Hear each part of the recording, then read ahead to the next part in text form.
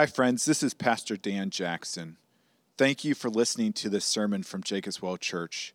My hope and prayer is that this message will be a blessing to you and lead you into worshiping and enjoying our great and gracious God. With that said, let me encourage you to use this message as a supplement to and not a replacement of a local church. Christ did not establish his church simply for us to consume messages, but so that we could be intimately invested in each other's lives as an authentic covenant community. Again, thank you for listening, and if you want more information about Jacob's Well Church, please visit our website at www.jacobswellgb.org. Well, come on back. As you come on back, our text this morning is 2 Samuel chapter 3. It's found on page 256 in the Red Bibles. As you turn there, I'll confess to you, I am part of the cultural movement that is the pumpkin spice craze. Oh, yeah, I know. I've already bought the pumpkin spice jam from Aldi. It's quite good. A little bit of toast, melted butter, then the jam. I actually have the pumpkin spice butter too. So I get to like pumpkin spice butter and then pumpkin spice jam. Yes. And I have some pumpkin spice cookies from Woodman's. I'm not ashamed to rejoice at everything being pumpkin spice. So in the spirit of this, here is my pumpkin spiced sermon. I saw a marquee as I drove by that said, pumpkin spice sermons are back.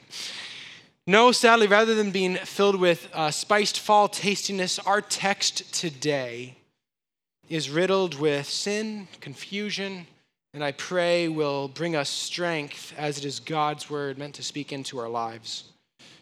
So I'm not sure what your background is spiritually, but I grew up in a church with my father as a pastor.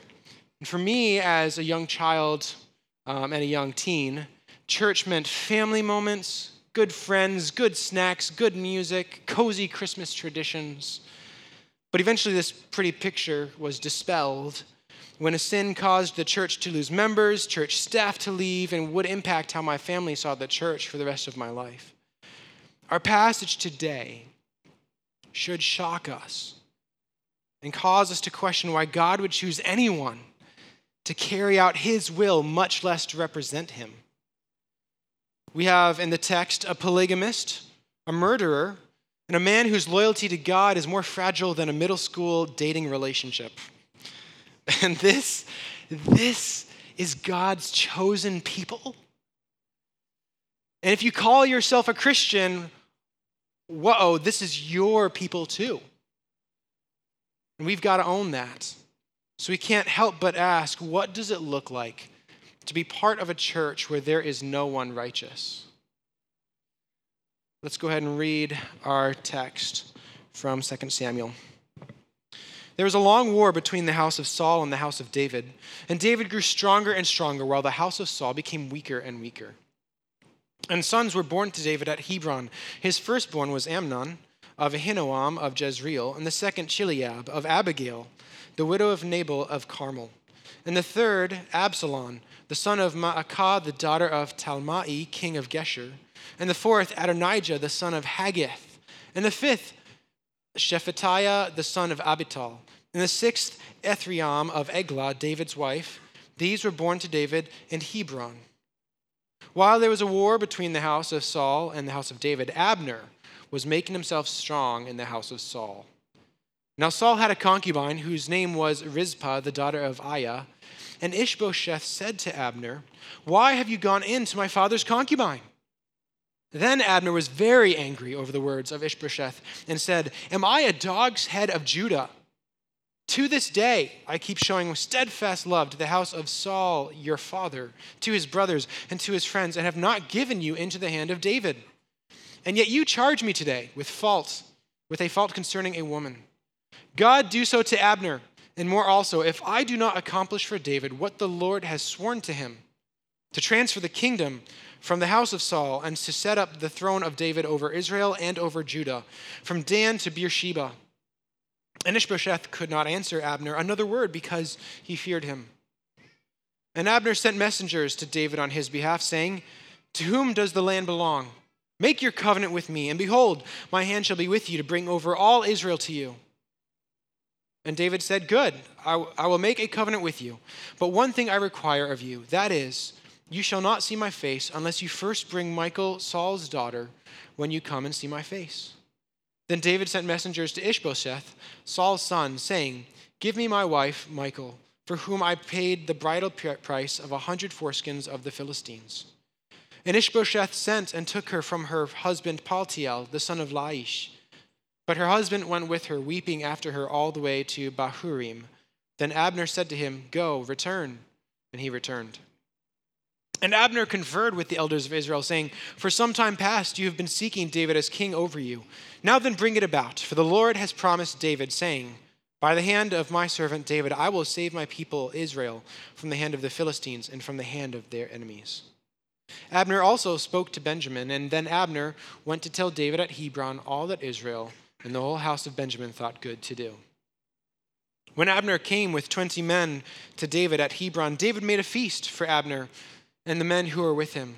And Abner said to David, "I will arise and go and will gather all Israel to my lord the king, and that they may make a covenant with you, and that you may reign over all that your heart desires."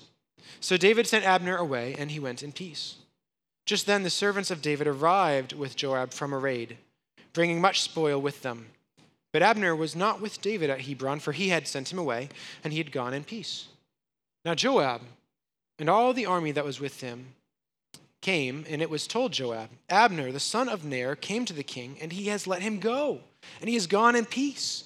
Then Joab went to the king and said, "What have you done? Behold, Abner came to you. Why is it you have sent him away so that he is gone? You know that Abner, the son of Ner, came to deceive you, and to know you're going out and you're coming in, and to know all that you are doing." When Joab came out from David's presence, he sent messengers after Abner, and they brought him back from the cistern of Sirah, but David did not know about it. And when Abner returned to Hebron, Joab took him aside into the midst of the gate to speak with him privately, and there he struck him in the stomach so that he died, for the blood of Asahel, his brother. Afterward, when David heard of it, he said, "I and my kingdom are forever guiltless before the Lord for the blood of Abner the son of Ner. May it fall upon the head of Joab and upon all his father's house. And may the house of Joab never be without one who has a discharge, or who is leprous, or who holds a spindle, or falls by the sword, or who lacks bread." So Joab and Abishai his brother killed Abner, because he had put their brother Asahel to death in the battle at Gibeon. Then David said to Joab and to all the people who were with him, "Tear your clothes and put on sackcloth and mourn before Abner." And King David followed the bier, and they buried Abner at Hebron. And the king lifted up his voice and wept at the grave of Abner. And all the people wept. And the king lamented for Abner, saying, "Should Abner die as a fool dies? Your hands were not bound, your feet were not fettered. As one falls before the wicked, you have fallen." And all the people wept again over him. Then all the people came to persuade David to eat bread while it was yet day. But David swore, saying, "God do so to me and more also if I taste bread or anything else till the sun goes down." And all the people took notice of it, and it pleased them, as everything that the king did pleased all the people. So all the people and all Israel understood that day that it had not been the king's will to put to death Abner the son of Ner. And the king said to his servants, "Do you not know that a prince and a great man has fallen this day in Israel? And I was gentle today, though anointed king, and these men, the sons of Zeruiah, are more severe than I. The Lord repay the evildoer according to his wickedness." Let's pray. God, as we unpack this text, we ask you for mercy and forgiveness as we grow in our recognition just of how much we have rebelled against you. And realize, Lord, also how profound your love and grace for us is. Pray this in your name. Amen. It's a long text. It's like a third of the sermon. So what does it look like to be part of a church where there is no one righteous? Our text gives us 3 examples. Let's look at David first. And I'm actually going to mention some of David's impactful and better moments as a king before we dive into the muck, actually. So David wrote 73 Psalms of the Bible. He was called a man after God's own heart, as our sermon series reflects for us. He shows great faith in the face of danger. Consider David and Goliath and the many enemies that he's slain. It is him who finally defeats Israel's greatest enemies, including the Philistines, the Moabites, the Ammonites, the Syrians, the Edomites, the Amalekites, and secures the promised land, which was God's original call for Israel back in Deuteronomy and Numbers and Joshua and Judges. And it is him of whom it is said that from his line a king shall never leave the throne. It is from his line that Jesus is born. What a guy. Okay, hearing that, let's look at today's text about him then. Verse 2 through 5 give a picture of his offspring, which is a common historical practice, actually, listing the offspring of a king at the start of a reign to give insight into potential future succession. However, the list also brings to light the sad and awful reality that David had multiple wives. We also know that David was married to Michal, Saul's daughter. Verses 13 through 16 tell the story of him requesting to be reunited with her. And a brief note on Michal's current husband, Paltiel, from our text. While Saul was trying to kill David back in 1 Samuel chapter 25, Saul gives Saul, Michal's father, who had originally given Michal to David, Saul then takes Michal back and then gives her to Paltiel. And so while Paltiel is grieved by her being sent away to David, she is originally David's wife from 1 Samuel 18. So while she is still his rightful wife and David's not robbing a man of his husband, this still raises the issue, though, of polygamy. David here alone has 7 wives, and this is terrible. It's also clear from the text, knowing based off of who the father of these women are, is that David is marrying them for political advancement, also common practice in that day and age. But where is the biblical condemnation for this wrongdoing? Where is the explicit command? Some people say, where in the Old Testament does it say that it's wrong to practice polygamy? So first, there is an explicit law for kings against kings acquiring many wives in Deuteronomy chapter 17, verse 17. So in this first way, David is already found guilty before an explicit command. But what about a non-king? Let's just address that briefly for a moment, since polygamy is in our text. While there is no explicit law written in the Old Testament, the Bible is clear in the New Testament that polygamy is wrong in Matthew 19 and in Mark 10, as well as, you could say, in Genesis 1 and 2, when God created man, Adam and Eve. The Bible is thirdly clear, however, also in the Old Testament, about how loudly it speaks on the destructiveness of polygamy. We can look to the examples of Abraham, Jacob, Gideon, Solomon, or if you follow our story here today, we see many destructive consequences. We can look to the sons easily, firstly. 3 of David's sons are explicit examples of this. So Amnon has an incestuous relationship with Absalom's sister. Absalom then murders him and rises against David and takes the throne for a small season. Adonijah, at the end of David's life, sets him up as king while David is on his deathbed, when Solomon, another king listed here, or son listed here, should not be king.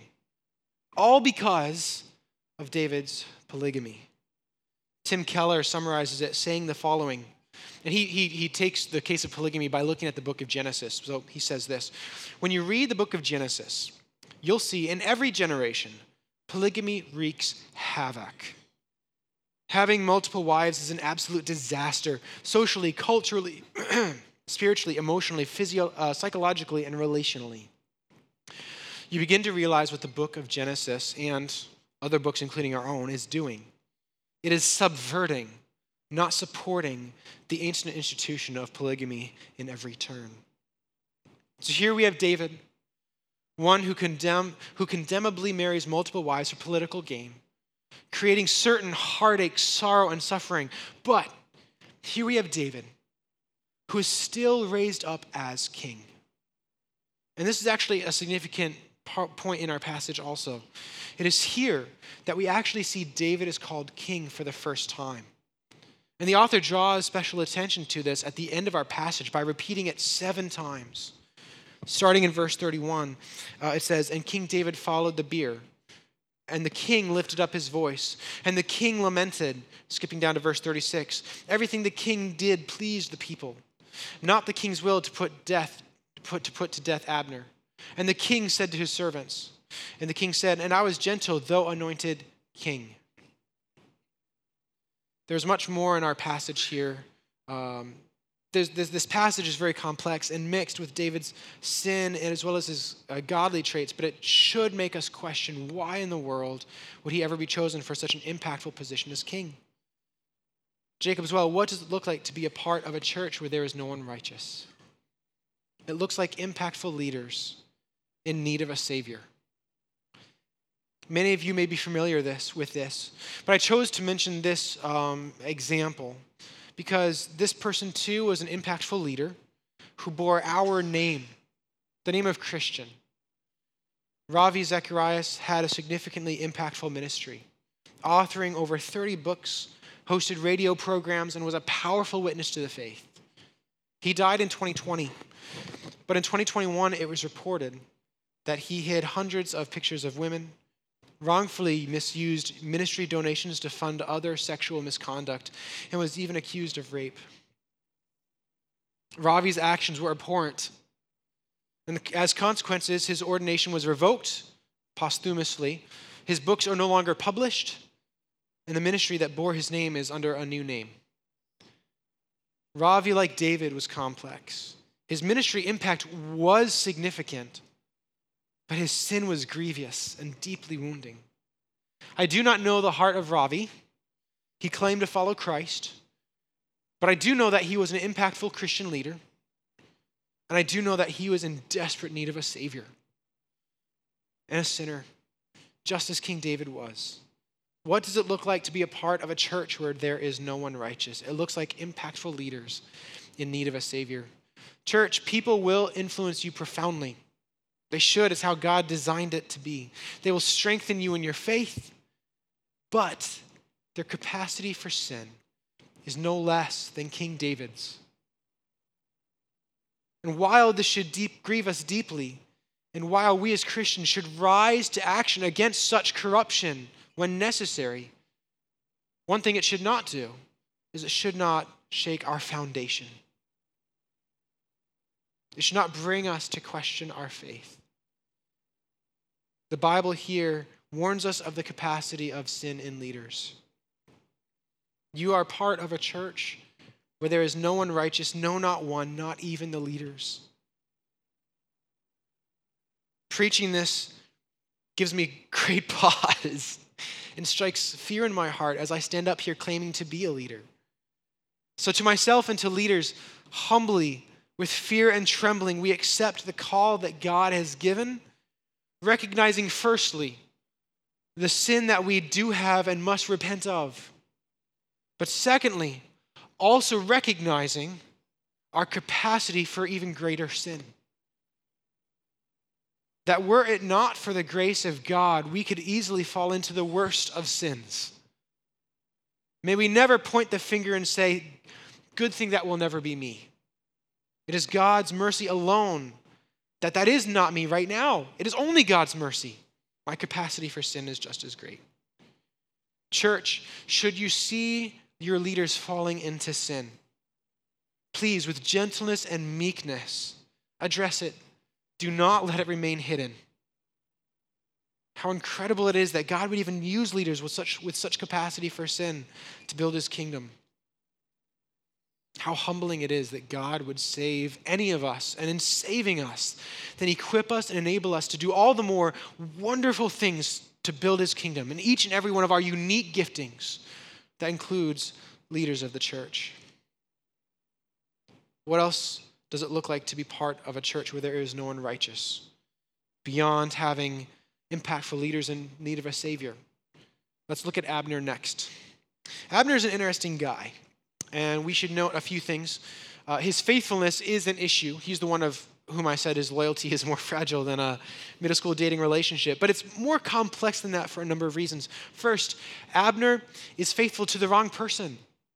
Up until this point, he was siding with the rebellion against King David and ultimately against God. Second, he actually knew he was on the wrong side. Most people, when they pick a side, they pick that side because they believe in it and its causes. But in verses 9 through 10, Abner confesses that he knew God had already promised to give the throne to David. Third, Abner's faithfulness and his loyalty is fairly weak. It took an accusation against him to decide to defect and surrender an entire kingdom. Now, granted, the accusation was actually, it was considered only the right of a king to have a concubine. So in Abner going into Rizpah, it was considered Abner claiming the throne for himself. So the accusation was strong, but it is still not reason to defect and surrender an entire kingdom. It is not my place to discern if a person is a true follower of God, and Abner no doubt considered himself a part of God's people. But every testimony stands against him being a part of God's people, including the testimony that he fought against God, fought against God's people, until it no longer served his agenda.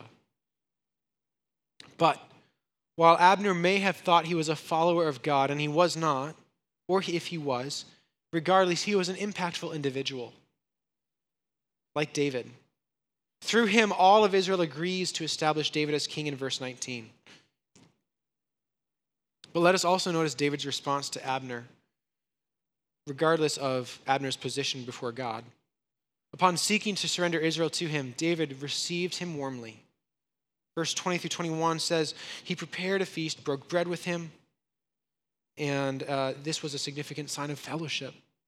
We also see David genuinely grieved at Abner's death by mourning in verses 31 through 39.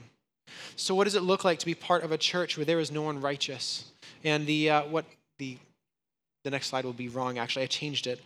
It looks like seeing image bearers in need of a Savior. What does it look like to be part of a church where there is no one righteous? It also looks like seeing image bearers in need of a Savior. Philip Randolph was a tremendously important historical figure, working closely alongside Martin Luther King Jr. He was actually one of the key organizers in the March on Washington. King Jr. even called him the dean and the chief. In doing all of these things, Philip bore the image of God and advanced the causes that God had called the people of God to advance. However, it was also Philip Randolph who said, "Our aim is to appeal to reason. We consider prayer nothing more than a fervent wish." Philip was much more outspoken in his lack of faith than Abner. But like Abner, he pursued causes that built God's kingdom. So church, this is one more thing we must not deceive ourselves in. First, let us affirm that non-believers still bear the image of God and can do powerful and amazing things for God's kingdom. If God can use a sinner like you and like me to build his kingdom, we should not put it past him to use a sinner who is unrepentant. They're still image bearers of God, and in this way, they carry the capacity to do things that bear God's image, though their hearts do it in a bent manner unto their own destruction. Secondly, there's an unhealthy perspective in Christian culture today, which is thankfully fading more and more, that to be friends with a non-believer or to welcome them into your home is something that is dangerous and we should not do. But to hold this stance cuts at the belief that they too bear the image of God and are deserving of their love and attention. It also cuts against how David responds to Abner in this passage, receives his enemy with food and fellowship. And it cuts against how our Savior lived every moment of his life as a friend of sinners, eating with tax collectors, prostitutes, poor and hurting. Do you break bread and have fellowship with non-Christians? Let me encourage you to pursue a relationship. If you stop doing Matthew meals, reignite this plan again to have them over to your house again. What does it look like to be part of a church where there is no one righteous? It looks like seeing image bearers in need of a Savior. Let's lastly take a closer look at Joab. I personally have many questions that our text does not answer. Why does David keep Joab after his commander after chapter 2? And And now in chapter 3, after he murders Abner. Why is Joab not punished more? But here, the text does not tell us, but here's what the text does tell us. Joab is a very wounded, very hurting individual. He harbors hate and unforgiveness in his heart towards Abner for the killing of his brother, and it leads him to murder. The text is very clear. It gives us no space to question his motive. This is stated both in verse 27 and again in verse 30. Joab is an individual very broken by sin with a wounded heart, and an individual very guilty of sin with a murderous heart. He is both sinned against and is one who sins. And even though Joab was hurting, his wrongdoing will still be repaid. Our passage ends on this very last note. The Lord repay the evildoer according to his wickedness. While Joab was deeply grieved over the killing of his brother Asahel by Abner's hand, it did not justify Abner's murder, even in the midst of war against Abner, his very enemy. What does it look like to be part of a church where there is no one righteous? It looks like hurt people hurting others in need of a Savior. Friday night, I found myself hurt, very petty. We had some friends over, and the night had wrapped up, and we just put the kids down, and we had to do a lot of cleaning. It was already getting late. Shiloh's bedtime routine is a half hour, and that's my fault for making it so long. One more song, okay. But I was frustrated.